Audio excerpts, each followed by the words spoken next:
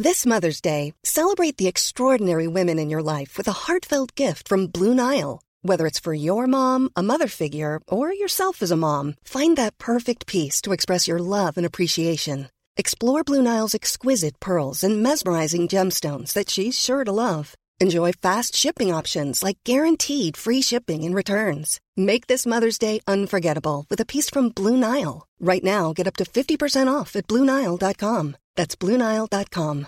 Hey, I'm Ryan Reynolds. At Mint Mobile, we like to do the opposite of what Big Wireless does. They charge you a lot, we charge you a little. So naturally, when they announced they'd be raising their prices due to inflation, we decided to deflate our prices due to not hating you. That's right. We're cutting the price of Mint Unlimited from $30 a month to just $15 a month. Give it a try at mintmobile.com/switch. $45 up front for 3 months plus taxes and fees. Promo rate for new customers for limited time. Unlimited more than 40 gigabytes per month. Slows full terms at mintmobile.com. Welcome to the Schremp and Syvret Show, a member of the Nation Network of Podcasts and delivered by DoorDash. Danny, I'm super excited to dive into this podcast world with you and get this show going. A little bit about myself. My name is Rob Schremp, former first-round draft pick at the Edmonton Oilers. I had a 15-year professional career.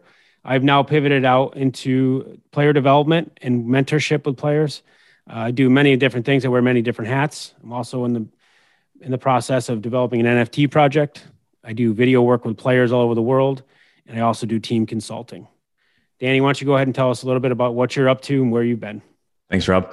I'm Danny Syvret. I played with Rob with the London Knights. We won a Memorial Cup in 2005. I still reside in London. I played professionally for a number of years. I was drafted by the Edmonton Oilers and then finished my career out in Europe. I'm currently a coach for the Junior Knights minor midget program, the U16. I really have a lot of passion in developing and educating kids on the hockey IQ that I've obtained throughout my career, and look forward to sharing it with everyone listening. I think everyone's going to be very fortunate to hear your thoughts on the game and see what your mind sees. I was fortunate enough to play with Danny in London. We had a great time together, won a championship together. We also got a great opportunity to play together in pro and be roommates. And we've had about a 17-year-long relationship and friendship. So it's going to be great to dive in here with you listeners. Turns it over to Corey Perry. Perry for Rob Schremp. Snaps and scores! Robbie Schremp's first of the tournament. 4-0 Knights. Every week we're going to do a little segment called What Do You Bring to the Table? And this week I want to have Danny take over here. Danny, what are you bringing to the table this week? I think, Rob, with the season's ending for minor hockey and heading into the off season, I'd like to bring to the table the development aspect. I think there's a lot of people that want to be on the ice all the time. And the reality is the professional hockey player, when they're done their season, they're off the ice for at least a month, maybe 2 months, and really focusing on the strength aspect, whether it be foot speed or just core strength or mobility, stability. And I believe that the younger player should focus a little bit more on that and less about being on the ice so often, because like it's so hard to build strength. It takes a long time, many days in the gym to keep building up your foundation of strength. And you can go weeks without playing hockey, stepping foot on the ice. And then probably within 2 or 3 practices or ice sessions, you're sort of back into the swing of things on how you should be feeling out there. So my advice, feel free to chime in, but my advice to those listening would be, if you have a young kid or if you're a kid that is striving to be a player, I would really focus on getting into either a gym or some type of dry land training, off ice schedule to build your foundation. And then as it gets closer to training camp or in your season, then slowly progress back onto the ice. Yeah, I totally agree. I think there's definitely a window there to take some time away from the game. And I think it builds some hunger and it builds some excitement to get back on the ice. A little bit of a break is key, I believe. It's tricky with the younger kids and the younger ages. They're at that age where development is such a focus. The game's changed so much since when we were coming up. A lot more private coaches and private ice sessions. There's so much more in this development side of stuff. So it's tricky because there's a little bit of FOMO, but I think from your point of view and my point of view that there is a ton of value in getting away from the game a little bit, taking the skates off. And I'm a big believer in 2 sports or even sometimes 3 sports, playing other sports, the value of that. And I think it was huge just last week. You heard about, you heard one of the greatest players ever play, Wayne Gretzky, speaking about that, taking the skates off and playing lacrosse, playing baseball, the value and the lessons you learn in those sports, whether it's learning the shift in baseball or how to set your teammates up in, running position and scoring runs, or in lacrosse, it's teamwork and making plays together and all these different valuable lessons and learning different, different personalities. You don't always have to be around hockey people. I think it's super valuable. So there's some parts of it as well. Like you said, the development of the body and getting in the gym and training. And for me, I think the social side of it and the growth of the human overall is important as well, to get away from the rink and just see different perspectives and different sports. And it's tough right now though, because everybody's really driven, everybody's really hungry. And I think, I'm sure you've had plenty of conversations as well, Dan, but I get them all the time about like a parent asking me, and I'll talk to anybody, but the parent going through this, 35, 40-minute conversation. And I don't usually ask in the beginning. I say, okay, well, how old's your kid? And they get like, well, he's 10 or 11. They're like, well, there's a long way to go before we're talking NHL. It's more about enjoying the game. So I think the value of getting away from the rink is big. And I like your point a lot. So, but it's tough for people that are in it. They think they got that FOMO and everybody else is doing it. So it's a little tricky, but there's so much value in at least a month away from the rink and just enjoy other things. I think also it's common knowledge in all the major sports that usually the hockey players are the more well-rounded athletes, not really sports specific. So I know it has, like you said, it has shifted away to now trying to be a 12-month of the year type sport. But I do highly believe in taking some time away, whether it be just not playing any sports or shifting into a different sport, or just building the foundation of strength and speed to then utilize it and implement it throughout the season. But now that I brought that to the table, what are you bringing to the table for us? What I got for the table today is the answer no. And right now is a time when youth players are going through tryouts, going through their training camps, trying to make the team for next year. And I think it's a big topic in how players and families how they accept the answer no. And I think, a lot of kids and families get very disappointed at this time when they don't make the team. There's only so many roster spots, but what I think is important is how they accept that and what they do with the no. Some players get down, get defeated, and, they lose their confidence. I think, the best way to go about it really is using that for gas in your fire. And, go back to a guy like Marty St. Louis. How many no's did Marty St. Louis get? And look at what he became.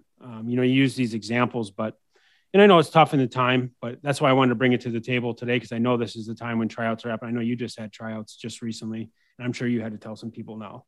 And, if that player that you told no this year comes back next year and makes you say yes, that player is not going to always be a no. It's what you do as a player, how you accept it, and which way you go about it.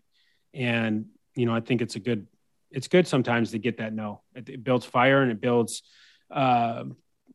character, and how you take it is important. And don't let it be, you could be told no at 18 or 19 in a junior team and still make professional hockey. So the dream's never dead. It's just a matter of how you accept that or what you do with that no. I think, like you said, accepting it. I think playing at, what the player that received the no would deem as a lesser either organization or skill level is sometimes better for the player. You're getting more puck touches. You're becoming a bigger role for your team versus trying to stay afloat. You're more striving in the opportunity. So just to touch on your point of anyone that sort of feels dejected in being either sent down or playing in their mind in a lesser league or with a lesser team. I think relishing in the opportunity to take on a bigger role will help develop throughout the year. Absolutely. Confidence is king. And I think making that team and playing a very limited role versus, like you said, going to another spot, getting more puck touches, more opportunity, maybe being a key player, building that confidence again over a year's time, that can change everything. Coming back the next year with more confidence, more control of your game, and a better player really is something that'll benefit you longer in the bigger picture. Here we go. A couple of rookies. Zamek, a couple of underagers, 16-year-olds. Yeah, and Syvret. Both punching visors right now. That's got us smart. Oh, both bonnets come off, and the throw-in continues. Linesman might want to stay out of there and let these guys fight without the bonnets for a moment. We're going to do it. Look at this. Look at these two kids go. Zamek, couple on top and underneath. Okay, so the first clip, I just wanted to show that Tampa was attacking the offensive zone with minimal to no support. And just an example here of coming with no speed, no support. Kucherov tries to have to do everything himself. And Stamkos is just posted up on the blue line, really giving no option. I think the best option for a team would be be able to flying through the neutral zone with speed, four players filling 4 lanes, giving the passer multiple options to make a pass to gain entry to the zone. But as you see, Toronto just sort of smothers them. They're in high pressure situation just inside the blue line. And when you don't have much support or passing options, it doesn't really bode well for you. Here's another clip of Kucherov knifing through the neutral zone. Again, 2 guys have the ability to flank the walls and giving them 3 passing options. But again, you can see Stamkos and Hedman are sort of pinned up just outside the blue line, which doesn't really give Kucherov much passing options, and you're relying solely on one individual to gain entry into the offensive zone. In the third clip here, they're slowly starting to get it. Tampa has now made their drop pass, which they go to all the time. They're now attacking with a little bit more speed. I just like to see Killorn match that speed of points and sort of finish his route. But as you see, Toronto does a really good job of, again, holding the blue line, pressuring just inside the blue line because there's not much passing help there for them. And again, Toronto easily breaks up their power play entry. Then lastly, they get a smooth entry here where they go back to the drop again. They rely on Point and Kucherov to attack. They're more situated to give a passing option to the flank on the outside, and Point would travel through to the goal line, and Hedman will come back up top to be an outlet up top. So just with three guys attacking, Tampa relies heavily on Point and Kucherov, and I think Toronto knows that. Stamkos is pretty not very relevant, and neither is Hedman in the break-in entry. And you're putting all the emphasis on 2 players just trying to attack. And then I just wanted to throw in just the element of speed. I think what Tampa is lacking is the speed element off entry. It allows Toronto to be able to stand up because there's no threat of anyone trying to knife through or beat them wide. And Toronto can stand up and pressure without much regard to anyone going wide. So I just wanted to touch on here. And then conversely, here's Edmonton flying with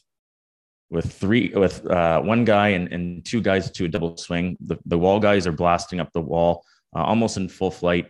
And then the inside guys start making their route to the middle of the ice, giving Duncan Keith four passing options, and obviously taking away the ability of LA to stand up. LA actually does a really good job in trying to stand up, and fortunately for Edmonton, the puck ends up squirting through, and they get a glorious chance out of it. But just wanted to sort of highlight the differences of 2 different power plays, where one attacks with a ton of speed, and Tampa obviously struggled mightily against Toronto in game 1, and they seem to sort of just be ad-libbing and not really very structured or coming attacking with speed, just trying to solely rely on 2 individuals to gain entry. And Toronto did a very good job of high pressuring them and causing turnovers. And like I said, Tampa really struggled to gain entry into the offensive zone on the power play.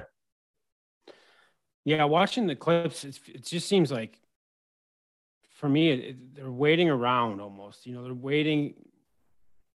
just waiting around. I think for me personally, being on the power play, it's so important to have the ability to make reads and find the cracks. And you see this a lot with the drop pass breakout in the power play and the zone entries. Sometimes literally giving up the opportunity to just skate it in on their own. There's wide open lane, and they wait off and they wait for this drop pass.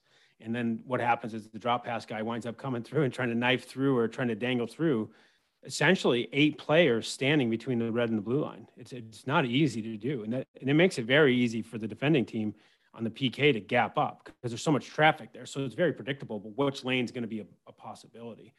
And like you said, I felt like watching those clips to think like, there's no options. Stammer's kind of not really in a spot where you could give him the puck. There's like other guys standing around, and if you give him the puck, it's an immediate breakdown. So those options are limited. So it makes the read simpler for Toronto, and that's something along the lines of if you're on the power play, like sometimes you just make the read and go. Like if you can get in, get in. Like that's the most important part. And I think watching some of these struggling power play teams in the NHL level, at least, and you can imagine it's probably. We're talking about high-level hockey players here. Like you can talk about a Pee Wee team or a Bantam team. Imagine them, like they don't understand these details either. They just see what they saw on the NHL level and they don't understand. So that's part of the reason why we're here too, is to kind of break down these things and show exactly what the details are, what the reads are, what makes it easy for a PK, and what makes it, what the pain points are for a struggling power play. And like you said, in that game last night, you were there in person, so you could see it with your own eyes. And then obviously watching it on TV, it's, you watch the structure side of it. You're on the power play. You got 5, they got 4, and you're going to break in, and you got 2 guys that are in no man's land that aren't options. Yeah, it really swung the momentum in the game. I know Tampa had an early power play, and then they ended up getting another one that was 5-minute major, and you would assume something will click there, but it wasn't so much that they didn't score. It was the fact that they just couldn't gain entry, and the crowd was just sort of building up as the time started to wear off. And actually, Toronto got majority of the chances on the shorthanded man disadvantage, and it was just frustrating to watch because it seemed like they just weren't on the same schedule. Like there was a lot of swinging, and it wasn't like they just ever set up behind the net and got into their power play breakout. But yeah, like you said, they stretch it out and they want to flip it back to their 2 guys, which creates the gap there. But guys are paid a lot of money just to be good penalty killers, and they can pre-gap and re-gap. And when Tampa is just sort of sitting idle on the blue lines, as I think they call them anchors, they sort of were an anchor and weighing them down on the power play. But I like to see if Tampa started to attack more with speed, like similar to what we saw in the Edmonton power play. It doesn't have to be a double swing, but as you cross the blue line, having 4 guys carrying lots of speed, I don't think Toronto would feel as confident trying to stand up on the blue line, knowing that just a chipped puck would result in probably a break or a 2-on-1 opportunity. Yeah, that's the point. And I saw this with Washington. I like the way Washington does it. I'm not saying I'm not a fan of the drop pass breakout. I like it, but it's got to be executed right. You got to find the speed, the timing, and the speed at the proper time. And what I see with Washington is Johnny Carlson rushes the puck up in the neutral zone, and 3 Washington Capitals you swing way back behind. So Johnny skates it up. He makes the PK box in the neutral zone pucker. They all have to come into him, and then he just turns around and whips it. So he's brought everybody to the middle of the ice, and that's what the power play is. When you get in zone and it's also in the neutral zone, it's about making the PK box contract and expand and screwing with gaps in the neutral zone and trying to get in the break-in. You're messing with those gaps. You're messing with their timing and spacing. So I like how they only burn 1 guy on that, and then they throw it back to 3 guys just buzzing. And they're pretty good hockey players, the guys that are back there. You're talking about Backstrom, Kuznetsov, and Ovi. And those are good players, but I guess that's maybe a moot point. It's not only are they good players, but the setup is proper. It gives them a chance to succeed because they come with 3 guys with that blazing speed, and they got then they start 2-on-1ing people with speed. And zone entry that's what it's about, finding the way to 2-on-1 somebody with speed to get that entry. And for me, the other thing is the focus of these zone entries. I don't know what it is, but everybody wants to get 10, 15 feet inside the blue line and then kick it wide. The main thing is to get it deep in the PP. You get it down deep, and then again, the PK box has to come down, and then you start moving it around, and then you get it back up high, then they expand, and then you keep doing that until you get them tired, and then that's what opens up the wide open hole. Well, with that PP entry now with the drop pass one, they're killing, a lot of teams are killing 30, 40 seconds attempting this 2 or 3 times, where it's, and it might sound weird coming from my mouth, but like sometimes you just get it in. And I remember when we had really successful PP in London, I know that was a long time ago, but we didn't have a really tricky, snazzy breakout. We just got it in, and we supported each other, supported everybody everywhere. You had anchors everywhere, and you had your outs. So if we rim the puck around the left side and it's coming around the right side, one guy would go get it, and his options were simple. Either take it if you got the time and space, or if you're about to get hit, let it go. And there's a guy right behind you to grab it. Then those 2 guys are on that side, and guy takes the hit, lets it go to the next guy. And then if someone else comes at him, and then he just does the next anchor to the D back of the blue line. So there's your out, and there's your control. Simple, really simple and effective, because I think you waste 30, 40 seconds on this zone entry. Like, what's the carrot? You're not going to get breakaways. You're not going to get pure breakaways on a power play. Not many. I'm not saying it's impossible. McDavid can do it because he's he's got super turbo. It's insane what he's got for speed, but on a whole, I think there's so much emphasis, and I don't understand what the carrot is and what they, what's the right word? Like, I think everyone's trying to make it so complicated that it's like, it needs to be something superb. Right. And I think the most important aspect is attacking the line with speed and finishing your routes.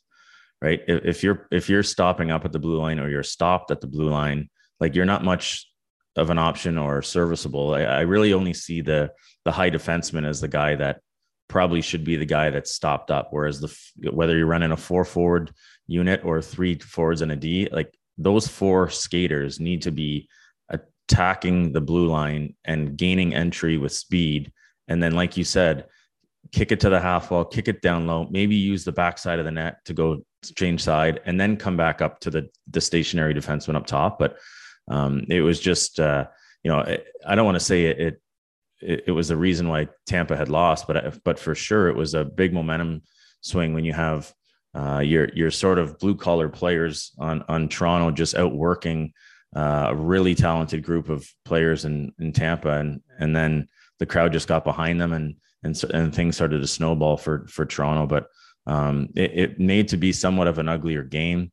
As a fan watching, unbiased fan watching the game, there was a lot of special teams, and Tampa, for whatever reason, just seemed very flat. And I don't know if it's the way that they came out, or if it was because the early power plays where you can't get everyone on the roster on the ice. It seemed like they just didn't have much in the tank, which seemed odd to me. I thought a team with, good Stanley Cup experience, knowing they're going against a team in Toronto that's, starving to make the second round, especially at home in, what, Torontonians would call the Mecca of hockey.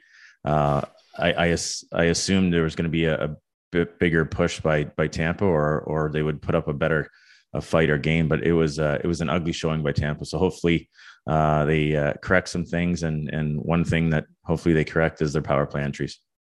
Maybe it was the Trojan horse, man. Maybe it was the gift. Maybe they're hiding inside. They're gonna get through the gates and explode. Yeah, no, it was flat. It was definitely a flat performance, and you can see, I think, the good keys to take away from that are that zone entry stuff. That was a big pain point for them, and it killed a lot of momentum. And that, how it is in the playoffs, power play wins and loses series. So that is brutal. And once he's a PP guy, if you jump out over the bench and you go 0 for a 5-minute PP, it's like, oh shit, we were excited. Now it's like, and like you said, they were coming, Toronto was coming chance after chance. It's total opposite of what you're expecting. I think I heard something today. I was watching through social media, and Chris Versteeg was saying that it was Kucherov's white tape. So if Kucherov comes out in game 2 with black tape, then we should all watch out. You can't put it any higher in the net than that without drawing iron and missing the net completely. Rob Schremp won't officially get a point in this game, but he does find the net when it matters most. Well, there it is. Row your boat. Okay, one of the key things for me about a successful power play is the bumper player and how they play and their movement throughout the zone. I think the big problem is, from my opinion, with bumper guys is when they get put in the middle of the ice there, they think that their role is just simply to stand in the middle of the ice and be a bumper, so to speak. I think it's important to watch some of these bumper players in this situation from these two different stories. One was a team that had a successful power play night, and one was from one we just talked about in the Tampa Bay Lightning and didn't have a successful power play night. And in this game with Perron, he got 3 goals from roughly the same spot. But what I liked a lot about with what St. Louis did with their bumper position was their activity and their movement. So if you're a bumper player, if you're a coach that likes the 1-3-1 system, I think it's important to understand how key that bumper is. And another thing to take into consideration too, I believe in heavily when you're playing a 1-3-1 power play, is running the power play off the side that your bumper is going to be a one-timer.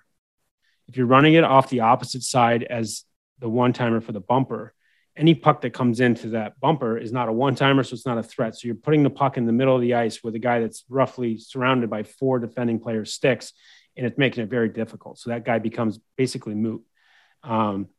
So a little preference to this clip. And again, this was a different tale of 2 takes. This was St. Louis, who had a very successful night in the PP. And I love their activity here. We're going to take a look at Ryan O'Reilly here and watch his movements. And you can see here, I highlighted him in this space inside of this PK box. Watch this guy's movement and how he moves around. He anticipates where the puck's going to go versus standing there in the middle of the ice and just being like, okay, I'm the bumper. I'm just going to stand here. Now we'll watch as this plays out. His movement, he starts swinging and moving with the puck as it's coming around the box. And we'll watch how this plays out. And literally 4 seconds down the road, he gets in the slot. One-timer comes in, and we get a bang play there. And it's just, again, it's a little bit of anticipation, reading the play. As the bumper guy, I can't give you the exact route of like, go exactly here and you're going to get a scoring chance. It's more about like anticipation and movement. And I think what's important there for the bumpers when you're moving around is you start swinging around and you start moving around, and you become a difficulty for the PK because it's a situation. If you start moving a little bit higher, it's like, okay, if I'm a PK guy, am I PK forward? I'm like, hey, is that my guy? If I'm a PK defenseman in front of the net, do I go chase that guy? You're moving around, you're constantly changing your attack angle, and you're making it difficult because again, you're forcing the PK to communicate and figure out who's actually covering you. And then when it comes in the position is when we talked about a second ago, like if you're running this power play off the side where it's a one-timer coming into that guy, it's so difficult. Again, who takes them? Is it the strong side PK forward? Is it the weak side PK forward? Is it the strong side D? Is the weak side? You get these kind of confusion going on. And then what happens is if you get a couple shots off from there, the PK automatically puckers up. It's like, okay, we can't let that happen again. That guy just got a one-timer from the slot. And now what they do is they really shrink. And then what happens from there is your up top options become wide open. Your D will have the whole, basically from the top of the circles to the blue line in a wide open area. And they can walk into bombs. They can get the puck and move laterally. They get so many options. And that's key factor to understand with your bumper as a coach and as a player, what your objectives are, what you're trying to achieve there, and what an active bumper does.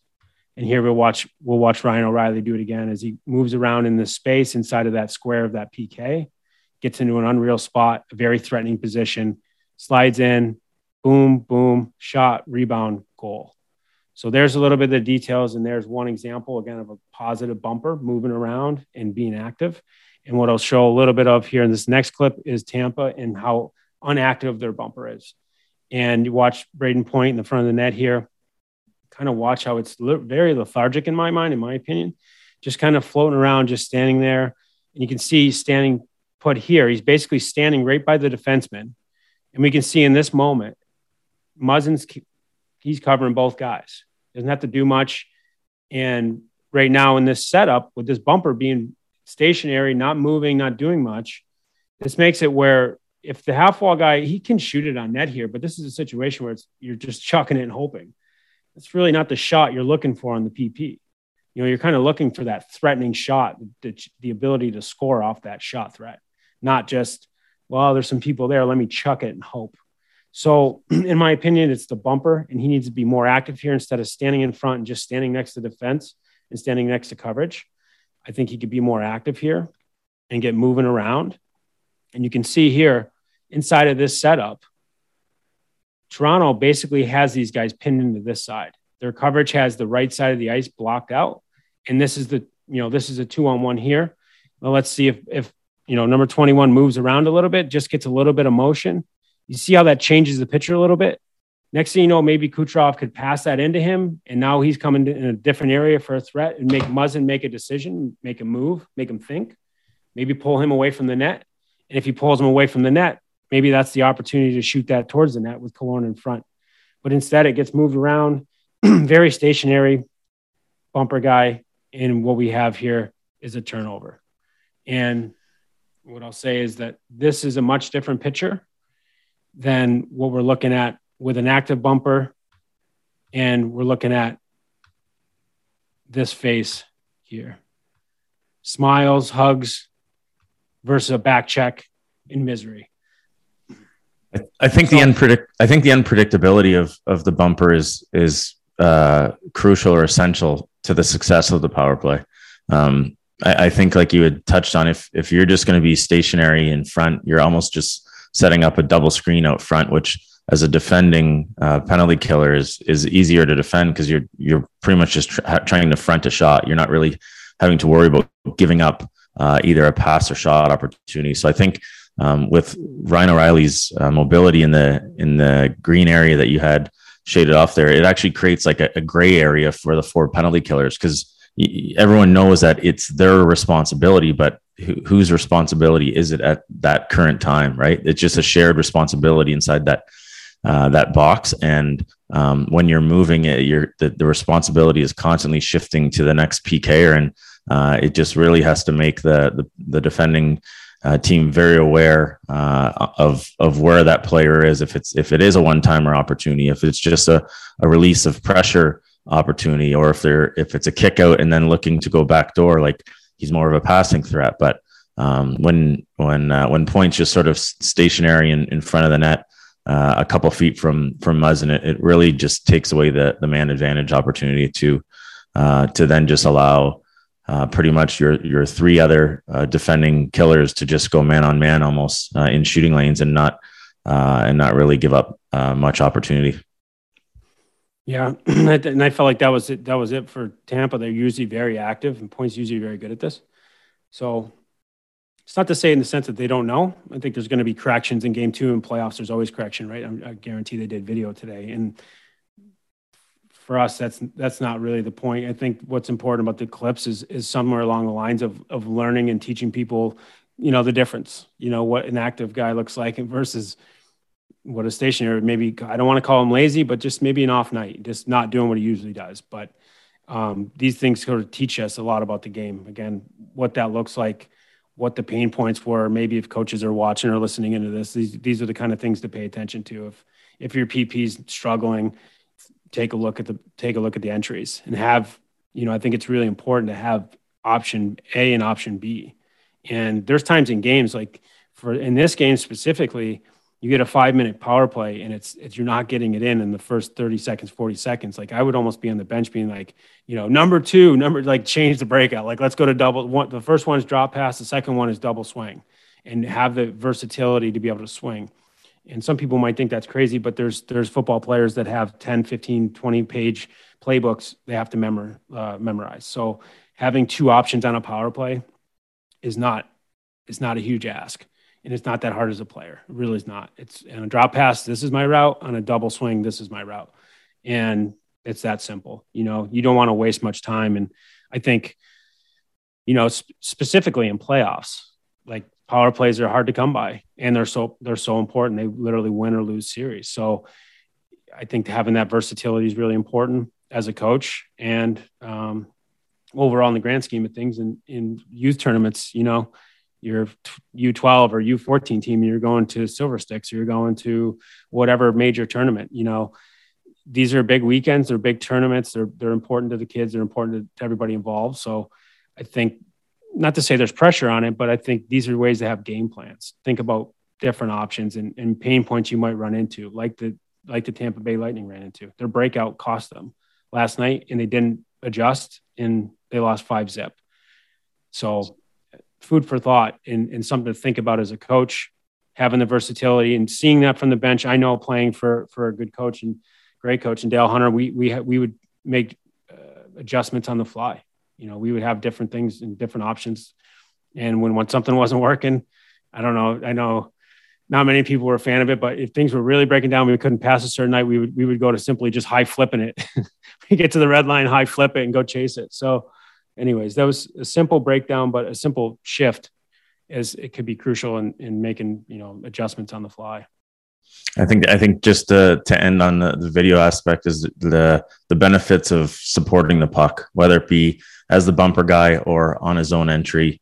Every player without the puck needs to be an option or a support valve for the puck carrier to give you the maximum benefit for the team's output, whether it be on an entry or in zone power play or 5-on-5 or even in a penalty kill situation. But the importance of playing without the puck and putting yourself in a position to either receive the puck easier or be a vocal option for the puck carrier, a secondary set of eyes, I think is very important to the young player coming up, is playing.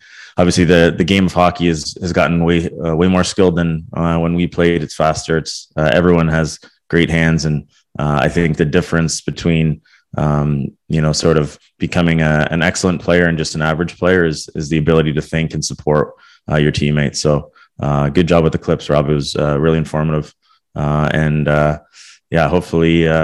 Hopefully Tampa internally changes things for one of our buddies in Corey Perry. Hopefully he has some success there.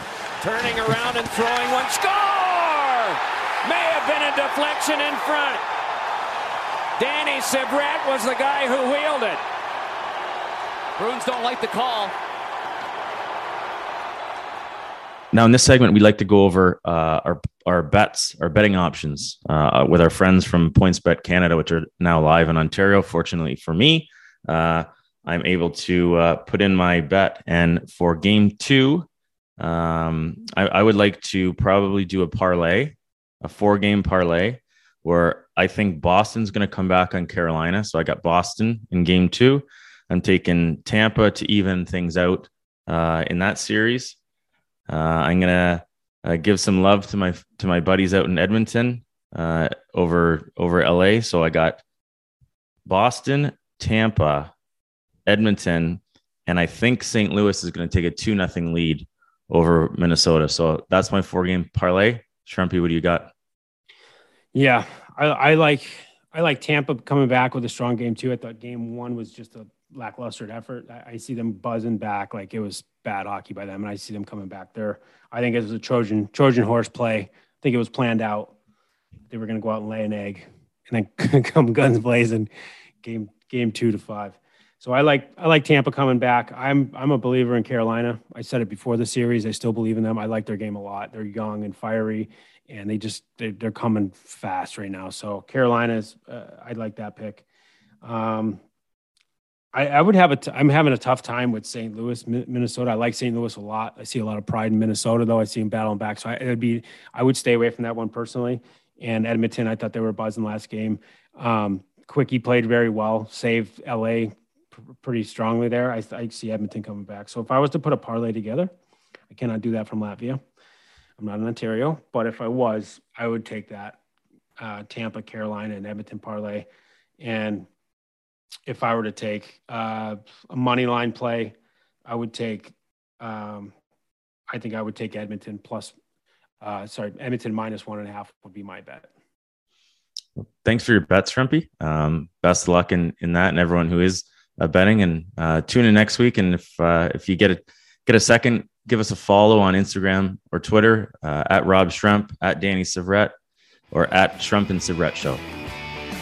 Thanks for listening to another episode of the Schremp and Syvret Show. Don't forget to subscribe to the Nation Network YouTube channel to watch all of our video breakdowns.